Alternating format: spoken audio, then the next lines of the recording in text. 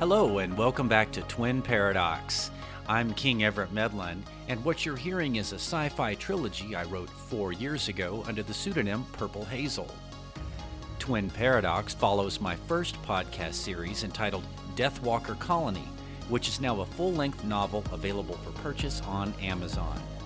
It's on sale today in ebook format, as well as the first 2 books in the Rigel 12 series, The Rise of New Australia and Return of Anarchy. Tonight we begin Part 3, Journey and Conquest. A lot has been covered in the first 9 chapters, but we now know the true function of the soon-to-be obsolete Santa Maria Galactic Exploration Vessel. During its voyage to Captain B, it will be laying a path for something much bigger to follow. A ship many times its size, which will be constructed over the course of the next 14 years, able to travel at 10 times the speed of light, and making the journey to Planet B in just under 13 months. The role of the crew, especially Kelvin and his colleagues from the away team, is going to be all the more crucial to the future of mankind. Twin Paradox is a sci-fi series encompassing 3 full-length novels, all of which will be read in their entirety during the coming weeks. You can go online and download the ebooks, or if you prefer, tune in each week and listen to me read them to you. So let's continue. Ladies and gentlemen, Twin Paradox, Part 3, Journey and Conquest. Chapter 10, Year 5. 5 years passed, and as the year 2091 slowly came to a close, things on board the Santa Maria had pretty much settled into a daily routine, or roughly the equivalent anyway. Kelvin and the away team, including Oswaldo Guerrero, worked 12-hour shifts preparing non-baryonic matter conversion pods for deployment, activating Casimir vacuums inside the onboard lab, or performing other tasks vital to the mission as the ship neared each planned collection point. Matter conversion pods were continuously prepared, then launched from a special section situated right next to the cargo bay. The ship itself was quite massive. Kelvin's high school sports stadium back in Virginia wasn't even as big as the cargo bay of the Santa Maria. T.C. Williams Field could probably have fit snugly inside, figured the budding young officer. Ozzy Guerrero, meanwhile, worked inside a chamber easily the size of the gymnasium back at Katie Boy's farm, where he shared tasks with 17 assorted scientists and engineers preparing the Casimir vacuums. Kelvin supervised the deployment of these devices along a path previously calculated by Space Program. These would provide adequate fueling for the future ADM ship to someday be following them. This was likely the most crucial aspect of the mission, and his promotion to lieutenant junior grade came within months of launch after he had repeatedly demonstrated a knack for managing his comrades. Following Captain Berwick's orders to the letter and achieving optimal efficiency, preparing the field for follow-on missions to Captain B was of the utmost importance, and nearly as important as the crew's basic survival, at least in Kelvin's view. It also came in handy as the years passed, because as millions of kilometers of flight path were laid out, Captain Berwick could launch message pods along this newly constructed string of matter conversion devices. Message pods, or eggs as the crew called them, could reach Earth at 10 times the speed of light and be intercepted by orbiting craft working near Space Program's Launch Control Station. This was now a permanent facility located on the Moon. Thus, Mission Control was learning of their progress within months of each transmission, and by 2091, the media could report regularly on their progress, as well as broadcast personal messages sent from crew members to loved ones back home. Naturally, this should have made for regular fodder for evening news shows, almost a perfect human interest story, really. And it did, but just like with anything else thrown at them by the media, Earthlings slowly lost interest as the years passed. Folks simply became jaded by it. By year 5, news about the Santa Maria just wasn't that titillating anymore. Besides, as December 2091 approached, things back on Earth had essentially returned to some sense of normality ever since those heady days leading up to and right after launch of the Santa Maria. 5 years earlier, it was daily, often hourly headlines, what with broadcasts reporting everything about the crew's training, key interviews with launch control officials, and biographies on both the away teams and return teams' ship captains. By late 2091, though, people back on Earth had kind of forgotten about it. They got back into a weekly routine, stopped worrying about worldwide food shortages and gloomy predictions from agronomists in white lab coats predicting regional famines yet again in Africa. Instead, they enjoyed their free time, worked at their jobs, raised families, saved up for retirement, and began paying far more attention to their favorite sports teams or Ultravision broadcasts of their favorite shows while planning annual vacations with their kids. Problems far from home just didn't seem to concern them much. Europe was putting out newer, sleeker, and even more power-efficient models of solar passenger vehicles for model year 2092. China continued to copy their designs and offer cheaper versions of these same vehicles using less expensive parts and labor. Mining mishaps on the moon occasionally made the news, of course. That was always riveting, hearing about miners being trapped in cave-ins or stranded in remote lunar outposts for days on end awaiting rescue. Meanwhile, stories from the Middle East seemed to indicate problems out there would go on like they always had for thousands of years. Blood feuds, human rights abuses, a fatwa issued by some radical mufti calling for a ban on something otherwise pleasurable. There was always something like that going on. And over in North America, the masses turned their attention mainly to just living out their lives, trying to be happy, as well as enjoying their favorite pastimes. For instance, the high school national mega ball tournament had been especially entertaining that year.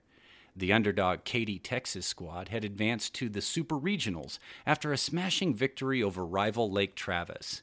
With their dominating forwards unit and speedy backers, such as freshman sensation Ranger Guerrero, the Tigers swept the Texas division that November.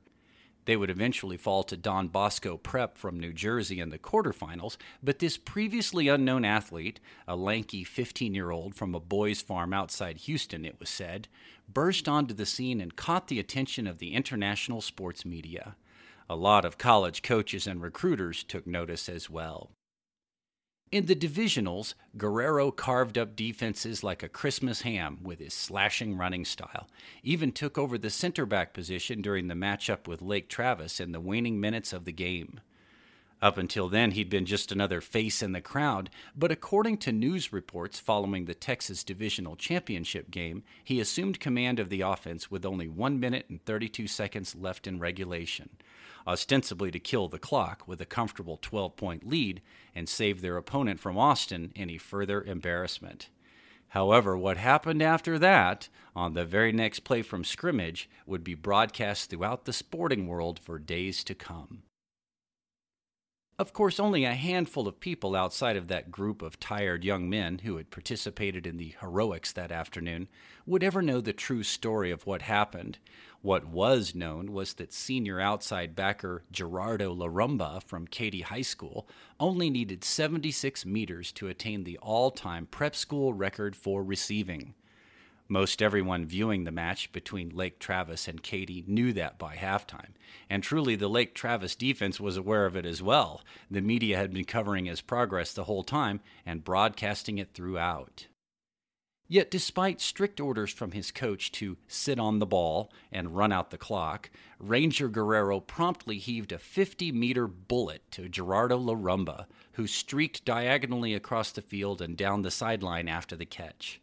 Remarkably, in one dramatic aerial display, he picked up just under 80 meters in a single play, and now held a record which would likely stand for decades to come.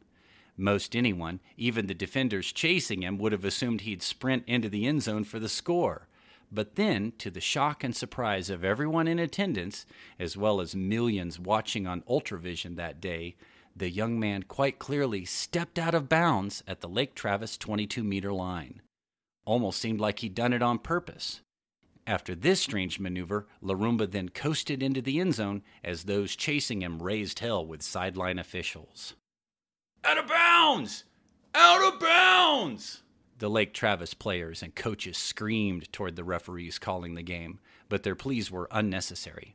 A nearby linesman, rushing down the sideline after him, had already seen the mishap and whistled the play dead before Larumba even crossed the goal line. The official marked the ball back at the 22, and play eventually resumed. Meanwhile, a beaming Gerardo Larumba happily trotted back and tossed the ball to the linesman, seeming like he could care less. He had his record, and within seconds he could see his own face up on the massive jumbo vision screen located in the center of that domed stadium just outside Dallas. His place in history was safe and secure. He could simply relax and let the game clock expire after the next couple of plays. No one could believe it, though. He was 2 full strides ahead of his nearest pursuer. Could have scored easily and added even more to his fame, as well as his statistics. But what the public never knew was that, being ahead by 12 points at the time, the Tiger offense had no intention of scoring another try. A deep pass play was most certainly not what their offensive coordinator had dialed up from the sidelines. In truth, a very brave and emboldened 15-year-old had taken the helm for the Katy squad moments before, only to find his teammates in a state of mutiny as he took the field. Why the hell was their coach shutting them down, with plenty of time left for 2 more plays? It just wasn't fair, they protested. This was a record they could achieve together. Gerardo only needed 2, maybe 3 long pass plays, and he'd have had that record secured. Then all could share in the glory. They'd be members of the team that got him that record, too. They'd grow into adulthood, knowing every time that record was mentioned, they could proudly proclaim to their friends and future spouses, "I was there that day when he did it. I blocked for him, saw it all go down." And for years, that record would remain unbroken, no doubt, mentioned every year during the national tournament as they aged and grew beer bellies sitting around on couches in their living rooms each December. No, few would ever know what really happened in the huddle right before that amazing play, when a gangly kid from a nearby orphanage stepped into the middle of all those big, sweaty monsters and prima donnas, then promptly told them, "Shut the fuck up, all of you!" He spoke like a coach to them that day, immediately took control of the situation. He knew exactly what they were jawing about, could hear them griping as he ran out to the huddle. Coach had just pulled their first-string center back and replaced him with this mere freshman, as a gesture of goodwill. Showed his counterpart on the opposite sideline that he was willing to call off the dogs and end the game honorably with a convincing 24-12 victory. Yet little did he know, Ranger Guerrero was about to take full advantage of the situation. What's more, he had no idea that at that very moment his big senior receiver, Gerardo Larumba, was out there being redressed by a surprisingly mature former city kid from Katy Boys Farm. "Now look, motherfucker," he said directly to Gerardo. "You want the record? We want the record. The school wants the goddamn record. All of us fucking want it, okay? We want to be the team that got you that record. Now, I'll get you the goddamn ball, but don't embarrass me by running down that field and scoring another try. If you catch it, you better step out of bounds before the goal line. Got it? Then we're going to kill the clock."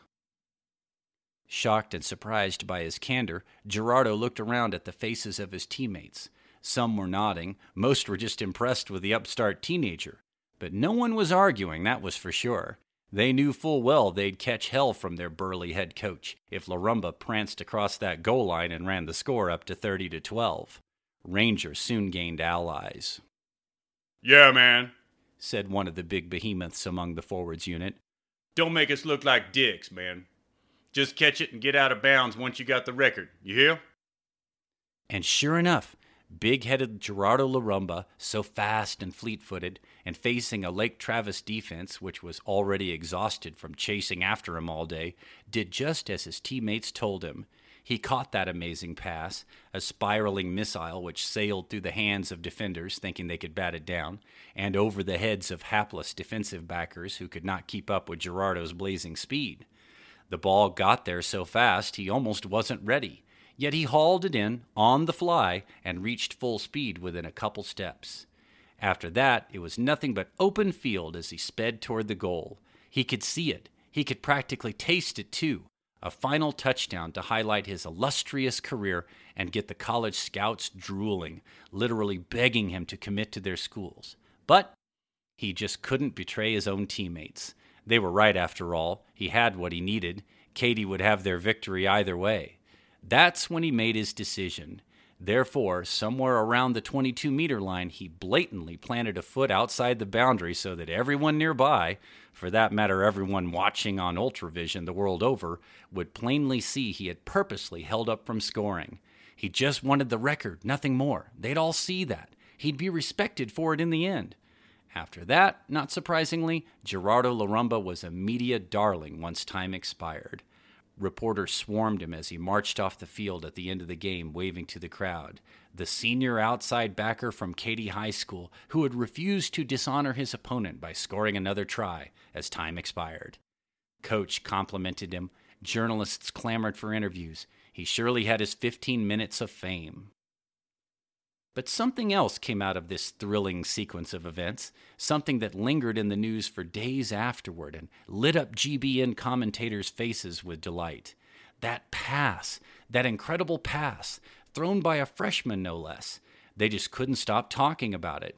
It sailed 50 meters in the air and arrived as his streaking receiver was in mid-stride. Oh yes, Gerardo Larumba had his record. He deserved it. However, that news story inevitably faded away by the end of the weekend. By then, everyone in sports broadcasting was instead talking about Ranger Guerrero. Fans of the sport quickly knew his name. True, a star arose that day in the sport of megaball because Gerardo Larumba had achieved a record that might not be broken for many, many years, if ever. He'd be highly recruited, and by most every major college program in North America.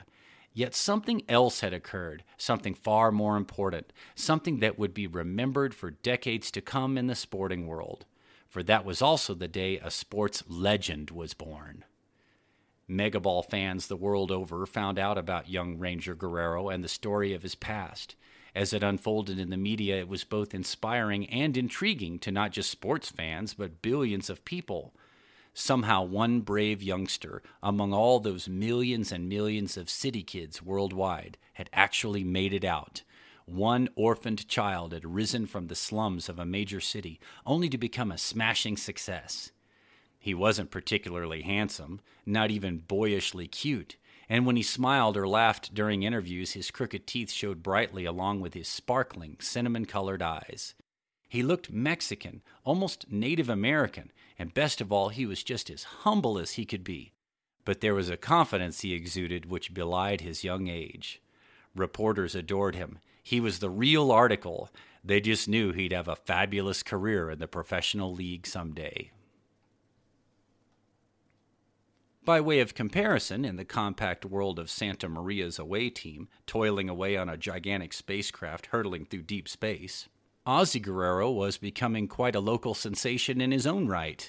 The process for activating a Casimir vacuum was quite complicated. Fraught with dangers it was at times. Crew members could easily be killed if there was ever a leak or explosion. It took a cool head to pull it off from start to finish, and Kelvin grew to rely on him. It was Kelvin, after all, who supervised the launches. He drew close to Ozzie almost from the start, especially when he first heard Ozzie was a fellow megaballer. Little League Megaball, essentially North American football when Kelvin was a kid, had been an enjoyable experience for Kelvin. Now that even little tykes were able to play the modern sport and peewee-sized protective gear was being designed for them, it was exciting to hear Ozzie talk about it firsthand. It drew Kelvin back to his high school glory days in Virginia. In Megaball, American-style football and English rugby had been combined several years earlier into a sport which added extra protection for head injuries, as well as other technological features and rule changes, so to provide safety to the human body. In Megaball, the forward pass was permitted. Players on offense had to line up no more than 10 meters from each other, with a minimum of 9 players on the line of scrimmage. Each team had 15 players instead of 11. But those were only a few of the many differences. Forwards took the place of offensive linemen. There was a center back who assumed the duties and most functions of a quarterback or scrum half. There were also backs and outside backs who could carry or catch the ball when tossed or thrown to them by the center back. On defense, there were backs and forwards as well, which could be positioned however they wished. No more than 2 players on offense could be in motion prior to the snap of the ball, but all defenders could move freely prior to the snap. For protection, players were now fitted with a full-face helmet that had a convex polycarbonate lens to shield the nose, mouth, and eyes. The interior would be lit up slightly so that players could see each other's faces. That said, players on the same team mostly communicated with each other via transmitters built into the facial lens. The helmet interior was also climate-controlled, so to accommodate outside temperatures. Interior lighting was often tinted to match the team's colors. For example, the Mexico City Aztecas, also called the Macahuitls by their fans, wore turquoise and yellow uniforms with obsidian black trim. They donned helmets with yellow interior lighting to complement their uniforms, and the exterior of the helmet was painted to look like that of a jaguar's head. Bodies were now covered almost head to toe in a para-aramid synthetic fiber armor, which was further enhanced with an electrical field, which would activate upon impact with any moving object or even the ground itself. Sensors in the body armor system could detect potential collisions and create a temporary force field which, including the helmet, would deflect or absorb the majority of any impact, but not repel. A tackle still looked like a tackle. However, the complete force of the blow was not felt by either player. The Megaball field was further adapted to match that of the old Canadian Football League.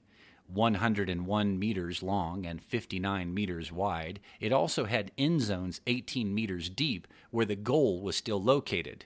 However, goal posts were a thing of the past. What took their place was an apparatus suspended 3 meters off the ground.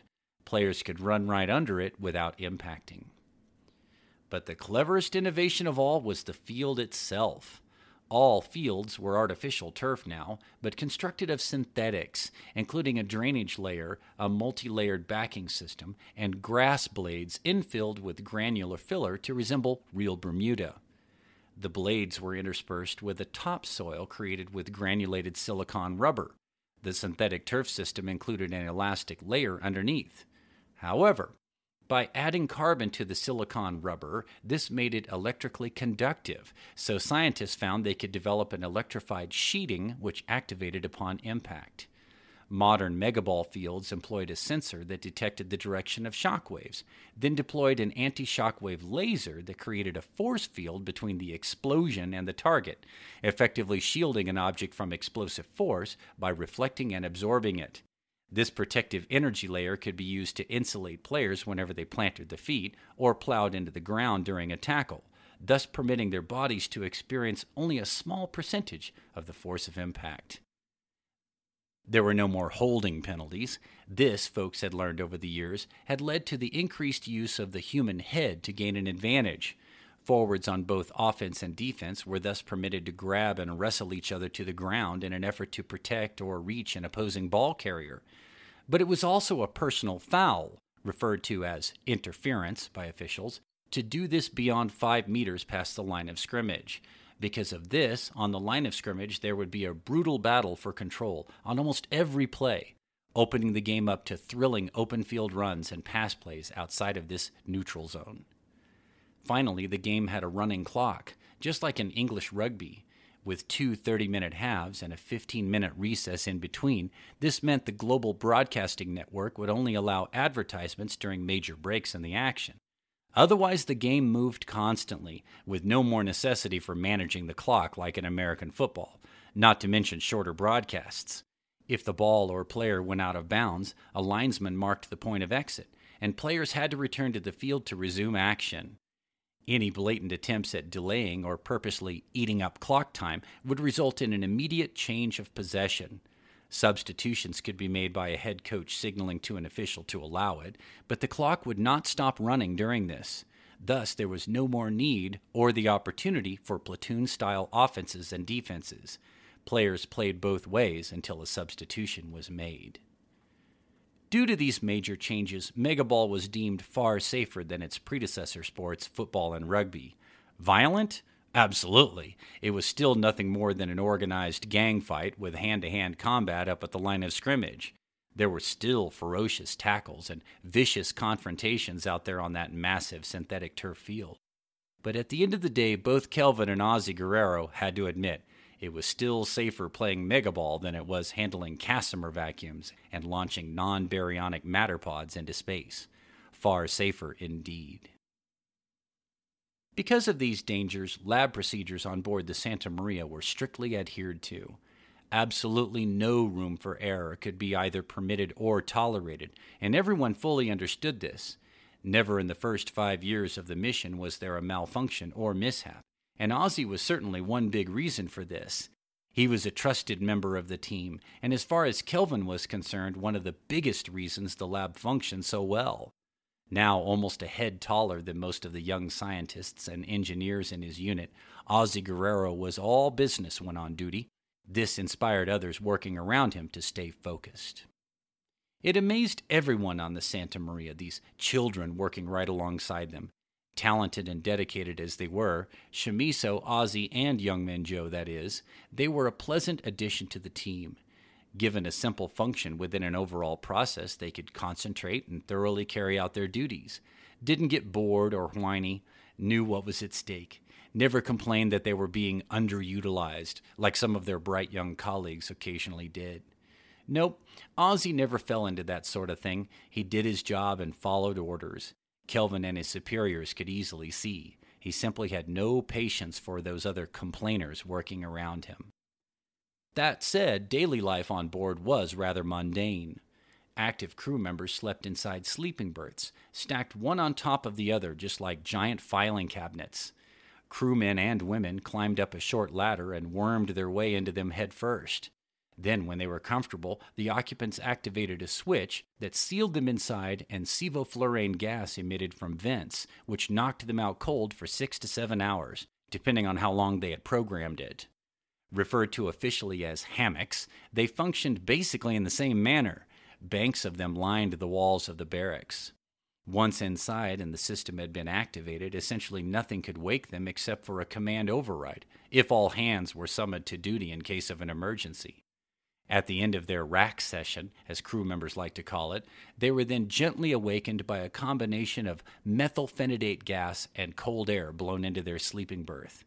Most crewmen programmed their sleep sessions to end within 50 minutes of the beginning of their shift, so they'd have plenty of time to dress, hit the chow line, and hurry off to their posts. And speaking of chow, food was rationed according to a pre-programmed system which was tailored to meet their individual dietary needs.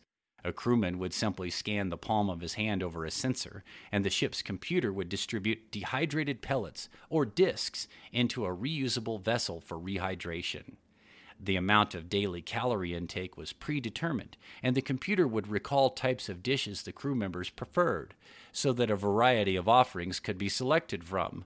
Food was plentiful, but overeating or binging was simply not possible.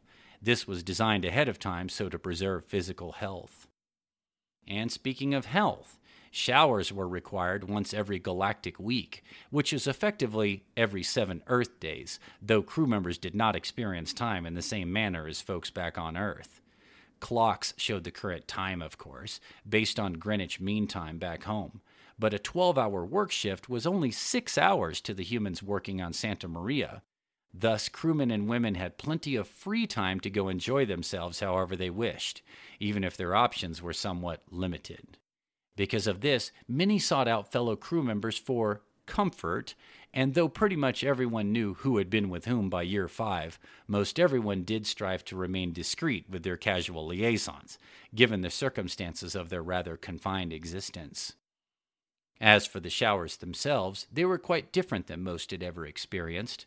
Hygiene chambers was their official title, but no one really called them that. Banks of them existed, with no differentiation according to gender. There was merely a unisex changing area and booths one could walk inside of. Crew members would activate a switch that sealed them up inside, and a dry cleaning powder would be sprayed over their bodies, which adhered to pores in their skin and cleaned out bacteria, leaving the body in near pristine condition from head to toe. Upon completion, blowers activated and vacuumed the body of all residue. Body and facial hair could also be removed by directing a laser onto the skin to be absorbed by pigment in the hair follicles, basically manipulating the wavelength of light and the pulse duration to successfully target specific tissue. This clever automation was a good way to stay clean longer and be somewhat less offensive to fellow crew members during those long days in between showers. During sessions in the hygiene chambers, crew members experienced no real change in body temperature, and the entire process took only minutes. Blood, feces, sweat, hair, and body oils were all removed, leaving the body squeaky clean. Then a soothing mist would be applied, which rehydrated the exterior to prevent dry skin or chafing. Exiting the chamber, a person would feel refreshed and exhilarated. Not surprisingly, these showers became a popular place for people to go meet up for a shag, as the Brits called it, at nearly every hour of the day. It became the norm, really, and Captain Berwick, being in his mid-30s at the time of launch, fully anticipated this. He politely looked the other way, though. These were hard-working scientists and engineers, after all. No diseases. All of that had been tested before they even prepared for launch, so there was no threat of epidemic. "If the kids want to play, let 'em," is what the captain always said. "Just be sure they're ready for work come time for their next shift. That's all I ask." Tommy Berwick always seemed to have a sense for what was a possible threat to security, knew when to just let things go. Dereliction of duty was not permitted. Such a thing could be detrimental to morale.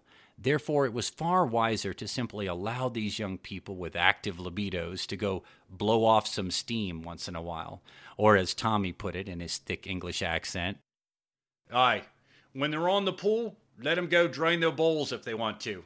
What do I care?" This, of course, flew right in the face of military regulations outlawing fraternization among crew members on an active vessel. That being said, straight or gay, female or male, everyone had needs to fulfill, and the captain certainly appreciated that as much as anyone else. Because of this, crew members often had carnal relations with several different crewmen and women during those first 5 years. Just who and when and how many times, things like that didn't really matter in the grand scheme of things, believed the captain, and he was quite blunt in saying so. "Get your dirty business taken care of and get on with your duties, mate," is what Berwick often said, even when he'd walk in on a couple during a tender moment. He didn't mind, really. No one did, in fact. It kept people sane, or at least relatively stable, if nothing else.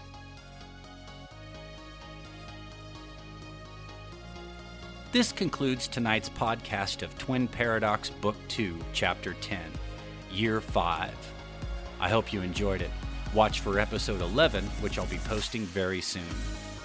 I wrote Twin Paradox Books 1, 2, and 3 4 years ago under the pseudonym Purple Hazel, and each book in the trilogy is organized into parts. What you've just heard is the first chapter of Part 3, Journey and Conquest. The entire trilogy can be found by Googling Twin Paradox Purple Hazel. Buy it today on Amazon, or if you prefer, simply listen to me reading all 3 books. Also, and don't forget, my latest full-length novel, Deathwalker Colony, is available right now in ebook format and can be downloaded today on Amazon.com, along with the first 2 books in the Rigel 12 series, The Rise of New Australia and Return of Anarchy. A link to these, as well as some of my other works, can be found in the transcript for this episode. I'm King Everett Medlin. Thanks for tuning in.